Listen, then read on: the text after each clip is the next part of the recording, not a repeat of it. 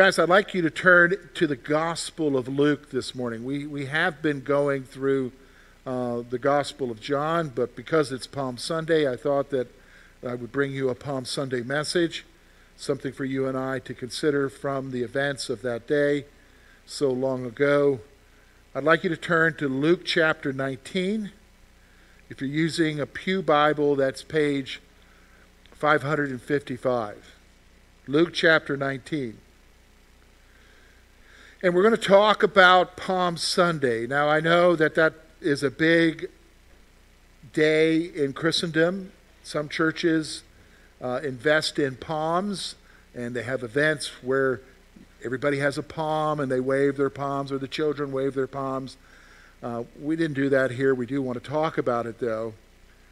And we want to talk about the implications for you and I. Because when you think about what we're going to read, Jesus coming into Jerusalem and the reaction of the disciples, blessed is he who comes in the name of the Lord, and them laying down the palm branches and their cloaks so that he could walk over as he came in on a colt. Not a warrior's horse, but a colt, a symbol of peace. There are some lessons for you and I to learn, because the people who were there, they had ideas about what Jesus was supposed to do. In their mind, Jesus was going to save them from the Romans. He was going to overthrow. This is the Messiah. He's going to come and establish the kingdom again. But the reality is that Jesus had a different plan. Jesus had a different thought in his mind as far as what was going to take place. And let's be honest, God's plans sometimes are not our plans. And that really causes us to have a struggle. And that's what we're going to talk about today. We're going to talk about a different plan. And yes, we understand that God had a different plan for himself as he entered into Jerusalem. He knew that he was going to go to the cross and die for us so that we can have forgiveness. But it also has relevance to you and I because we have a natural tendency. Each of us. I have it, you have it. We have this natural tendency. What is it? Well, here's the first thing. We tend to assume that our plans are God's plans. We tend to assume that what we want out of life is what God wants for us. Isn't he the one who gave us those desires? Isn't he the one who gave us those thoughts? And so we have this plan in our mind, and a lot of times how we pray is we ask God to bless our plan.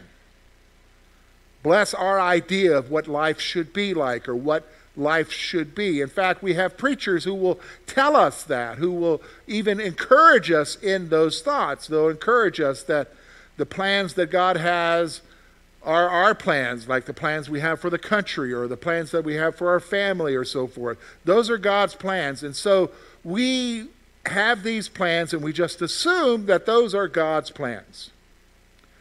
In fact, that's what was going on here. We're going to see that with these folks, these disciples of Jesus. They had a plan of what the Messiah was supposed to do. And so what happens is we expect God to honor and fulfill those plans. We're striving for it. We expect him to show up and bless us and honor those plans. And when he doesn't, and let's be honest, a lot of times he doesn't, we get upset. And sometimes folks will leave. I've tried that. I'm out of here.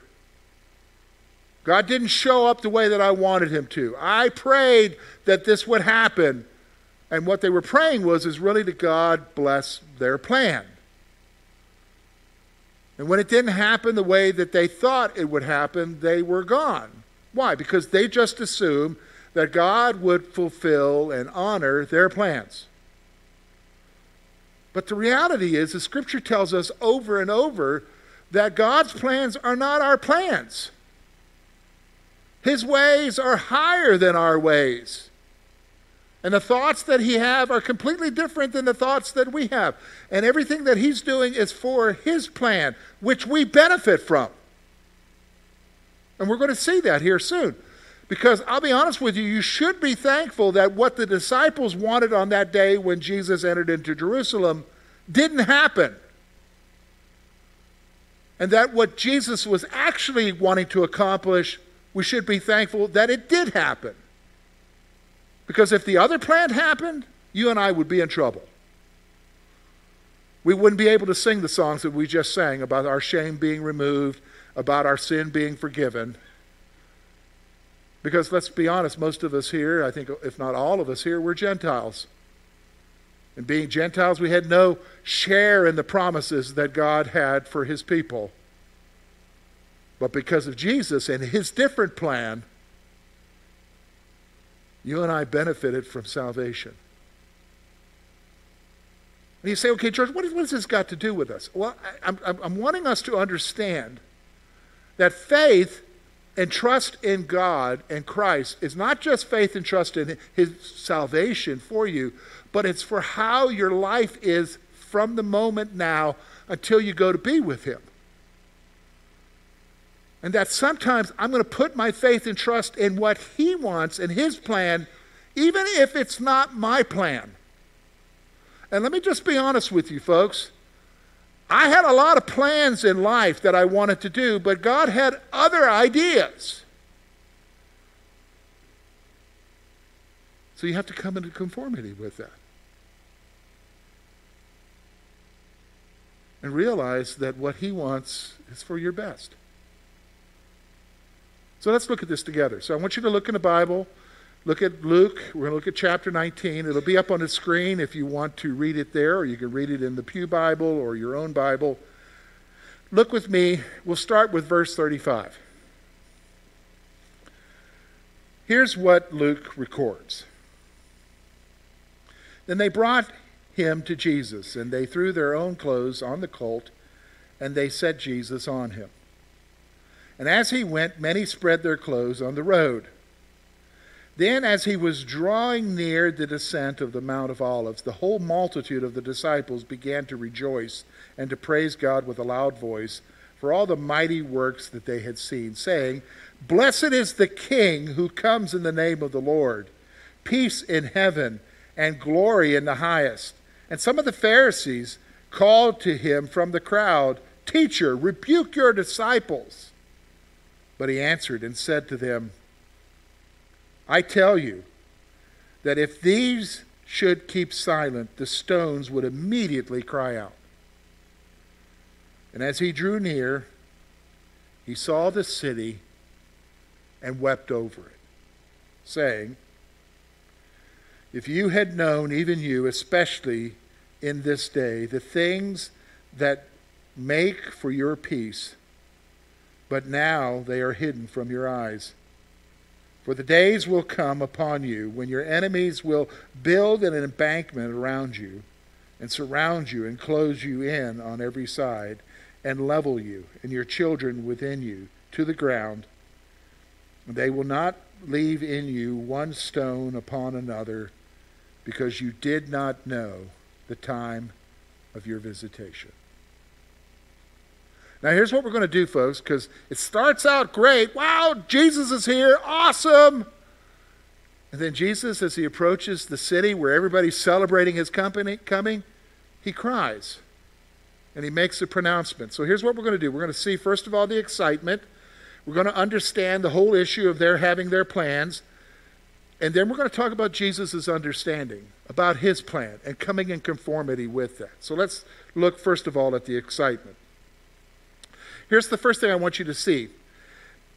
The excitement. What's going on? So here's Jesus. He's put on a colt. They spread their garments on the colt. They put him on the colt. They bring him into the city. People are spreading their garments on the ground. They're taking palm branches, making way for the coming king. And there is excitement. Why? Because they were witnessing the fulfillment of their prayers. What prayers, George? God, save us from the Romans. God, establish your kingdom. Bring glory back to Israel. Is that not what Isaiah promised, Lord? You could hear their prayers. that the Messiah would come and restore the kingdom and bring all of Israel back, and it would be glory days. God, restore your kingdom.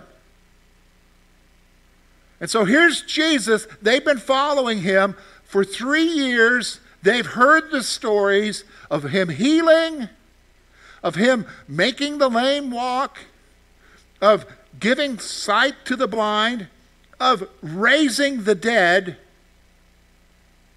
casting demons out of people, teaching like no one's ever taught before with an authority that is beyond anything in their day. And they're thinking, yes, this is the time. He's showing up. The enemies are going to be vanquished. We're going to have victory. This is awesome. Jesus is here. And they're excited because their prayers are being answered. They were witnessing the fulfillment of their prayers. And that's because what? They believed that Jesus was going to establish the kingdom now. They lived with that.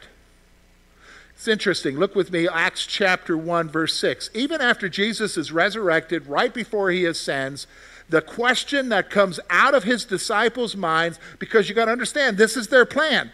This is the question. Acts chapter 1, verse 6, it says, therefore, when they had come together, they asked him, saying, Lord, will you at this time restore the kingdom to Israel?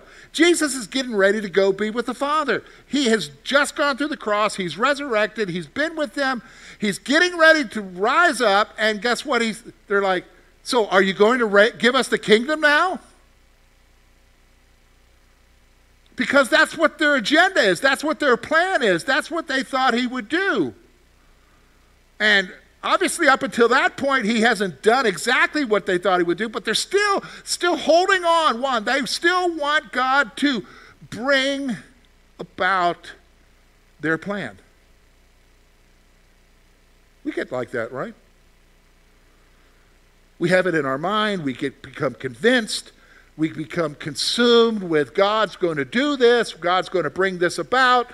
God's going to bring a healing. God's going to bring financial security. God's going to do all these different things. And we become convinced. And then when we see that God is acting in a different way and he's going in a different direction than what we're used to, or even that we thought of, we're still like, yeah, okay, you're God. You can do what you want to do. But I still believe you're going to do this, God. And we still have hope that somehow he's going to bring about our plan. And that's what these guys are doing. But here's what Jesus said. We're not going to talk about that right now, verse 7. I'm sending you to be my witnesses in Judea and to the othermost parts of the earth. I've got a plan. Come in conformity to my plan. But see, here's the thing. They wanted their plan to be restored. And so here's what happens.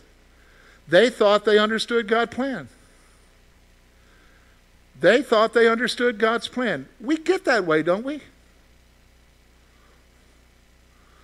I think one of the amazing things that's happening in the church today in North America, in our country, is we think we know what God wants to do with our country. Can I tell you? We have an idea, but it ain't necessarily God's plan. Do you understand what I'm saying? I don't think that he all of a sudden gave a group of people a special message in the night, this is my plan.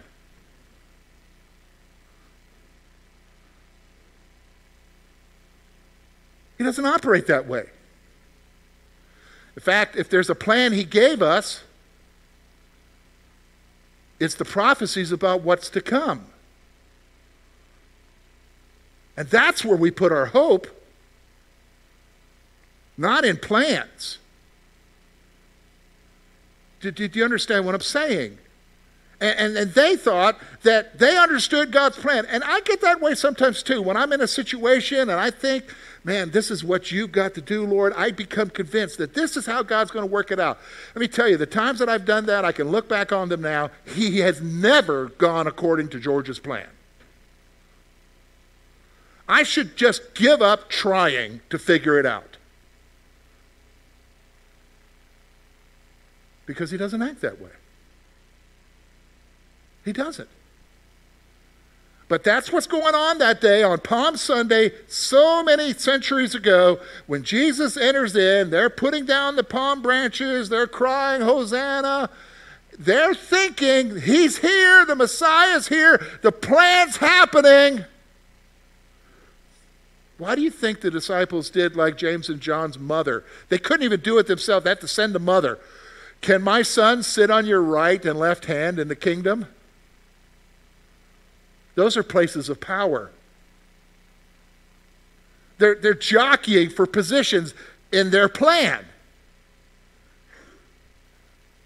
And even then, Jesus is like, I don't have that power to do that. My Father is the one who sets those things in motion.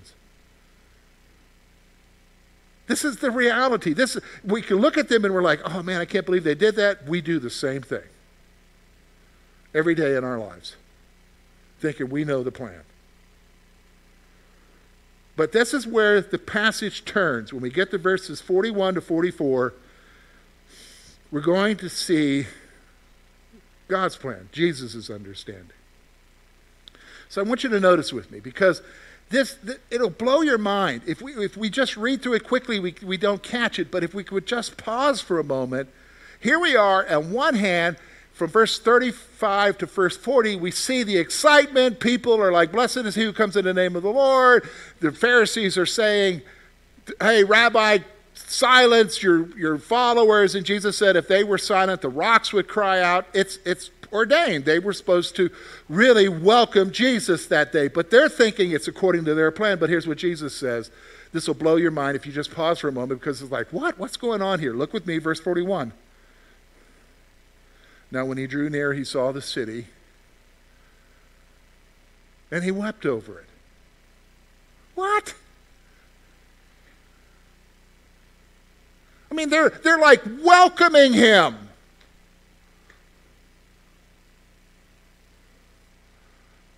And he cries. And then he says this.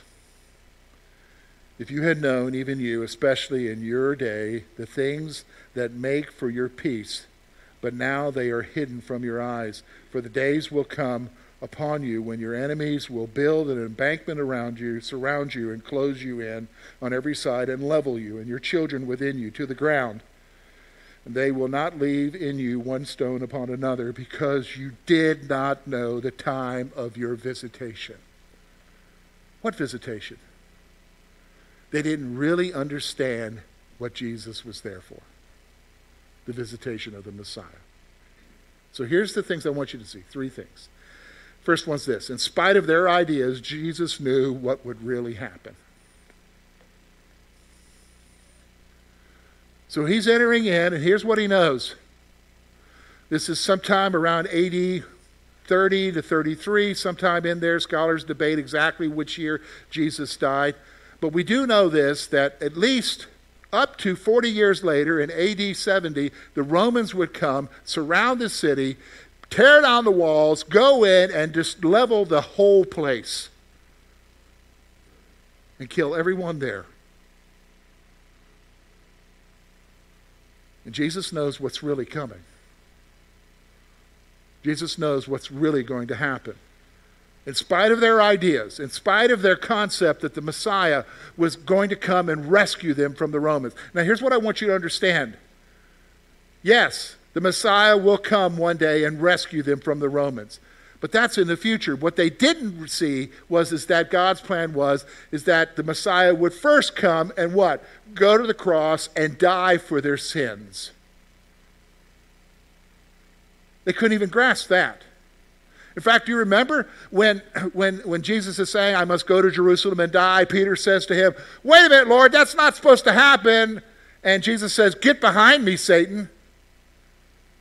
Well, what's going on there? Peter's got in his mind, Lord, you're going to Jerusalem and you're establishing your kingdom. You're not going to die there. I'm not going to have that happen. And Peter is rebuked, because he's thinking about his plan rather than God's plan. And so here they are, they're triumphantly welcoming him in, as they should.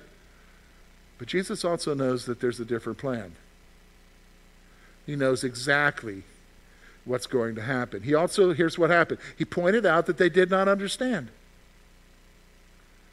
They did not understand what's taking place. They did not understand. In fact, here's what he says. Look with me, last thing. Because you did not know the time of your visitation. They didn't understand.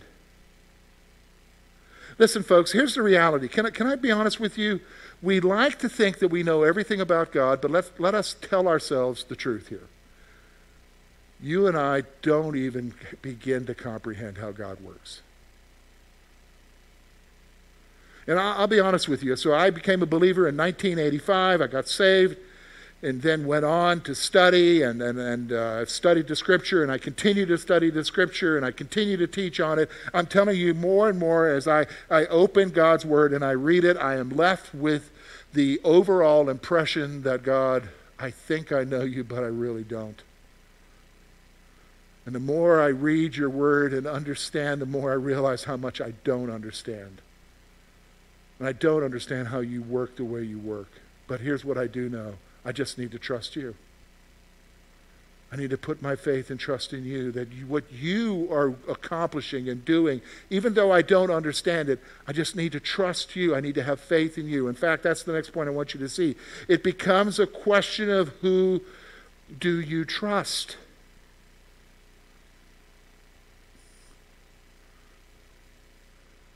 And let's be honest, his ways are better than our ways, right?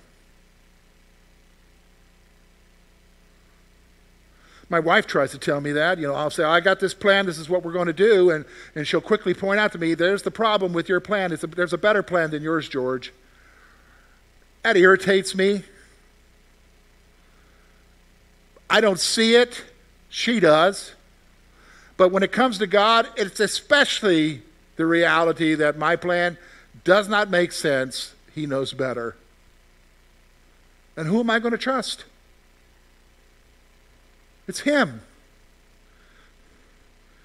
In fact, that's what Jesus was saying if you go over to Matthew chapter 11, because I'll be honest with you, the people in Jesus' day, they could not comprehend, they could not understand what was going on, and they were struggling with it. So when you come over to Matthew 11, there's the story of John the Baptist in the jail. Remember, John the Baptist, he was the forerunner of Jesus. He was supposed to tell everybody, get ready, the Messiah is coming.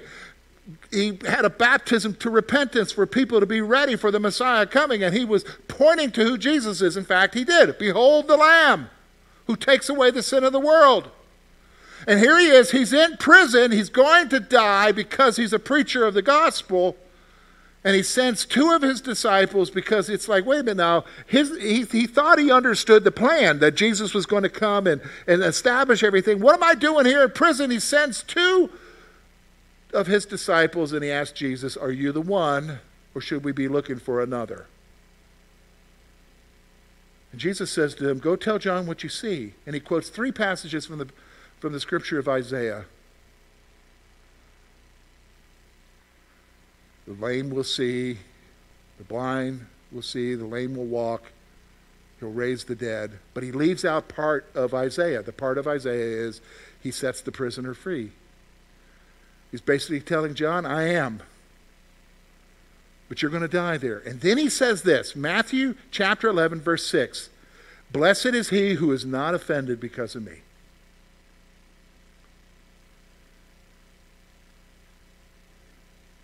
Man, what a verse.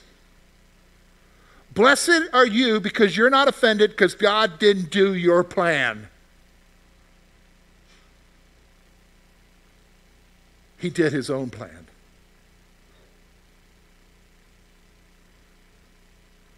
And I'll be honest with you, that's hard, isn't it? Because we think we know. And we've got it figured out. And we've even been asking him, God, bless my plan.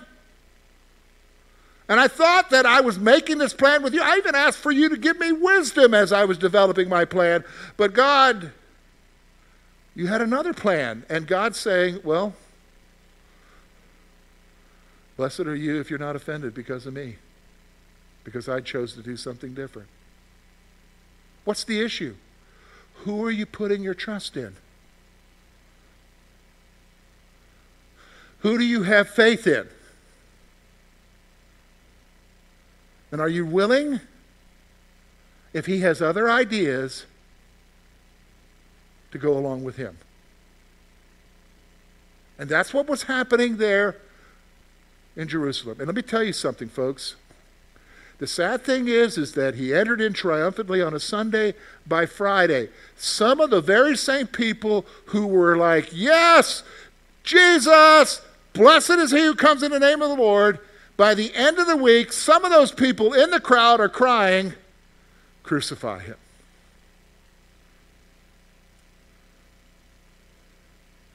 Because he didn't do what they thought he would do. And they couldn't wrap their brain around that he might have a different plan. So how do we wrap this up? So let me bring you to a conclusion. So here we are, we're talking about a different plan. We're talking about what they were doing and where they were at and the struggle they had. And we're talking about ourselves today. So let me ask you this. Here's the reality. You have to conform your plan to God's ultimate plan.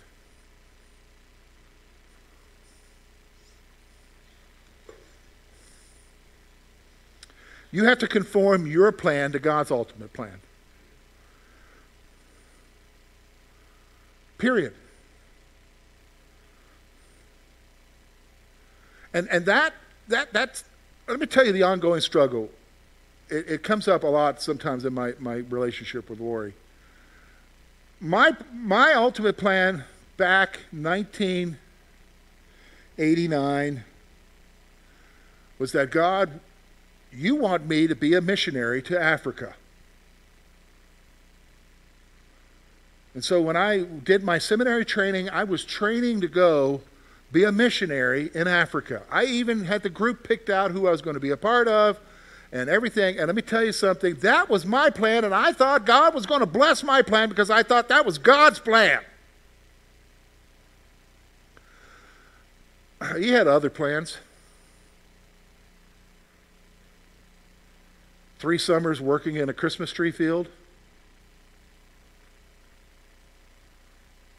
Sending me to Canada for 4 years. Pastoring here for 21. And can I tell you, I've never been back to Africa again.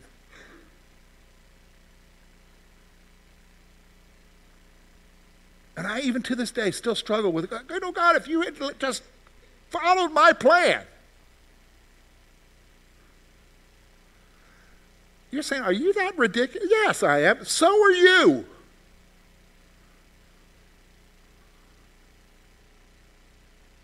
When we could have said, okay, God,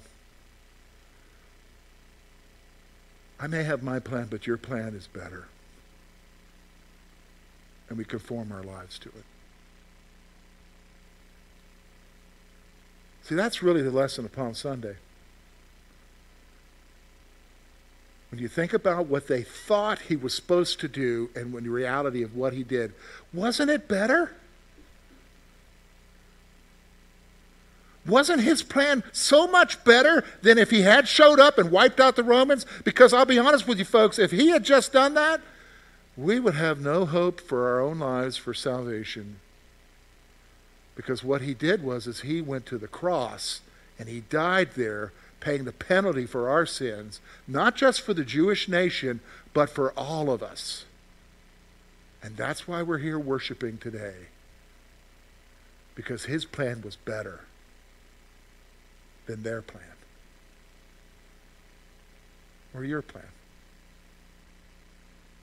Let me pray for you.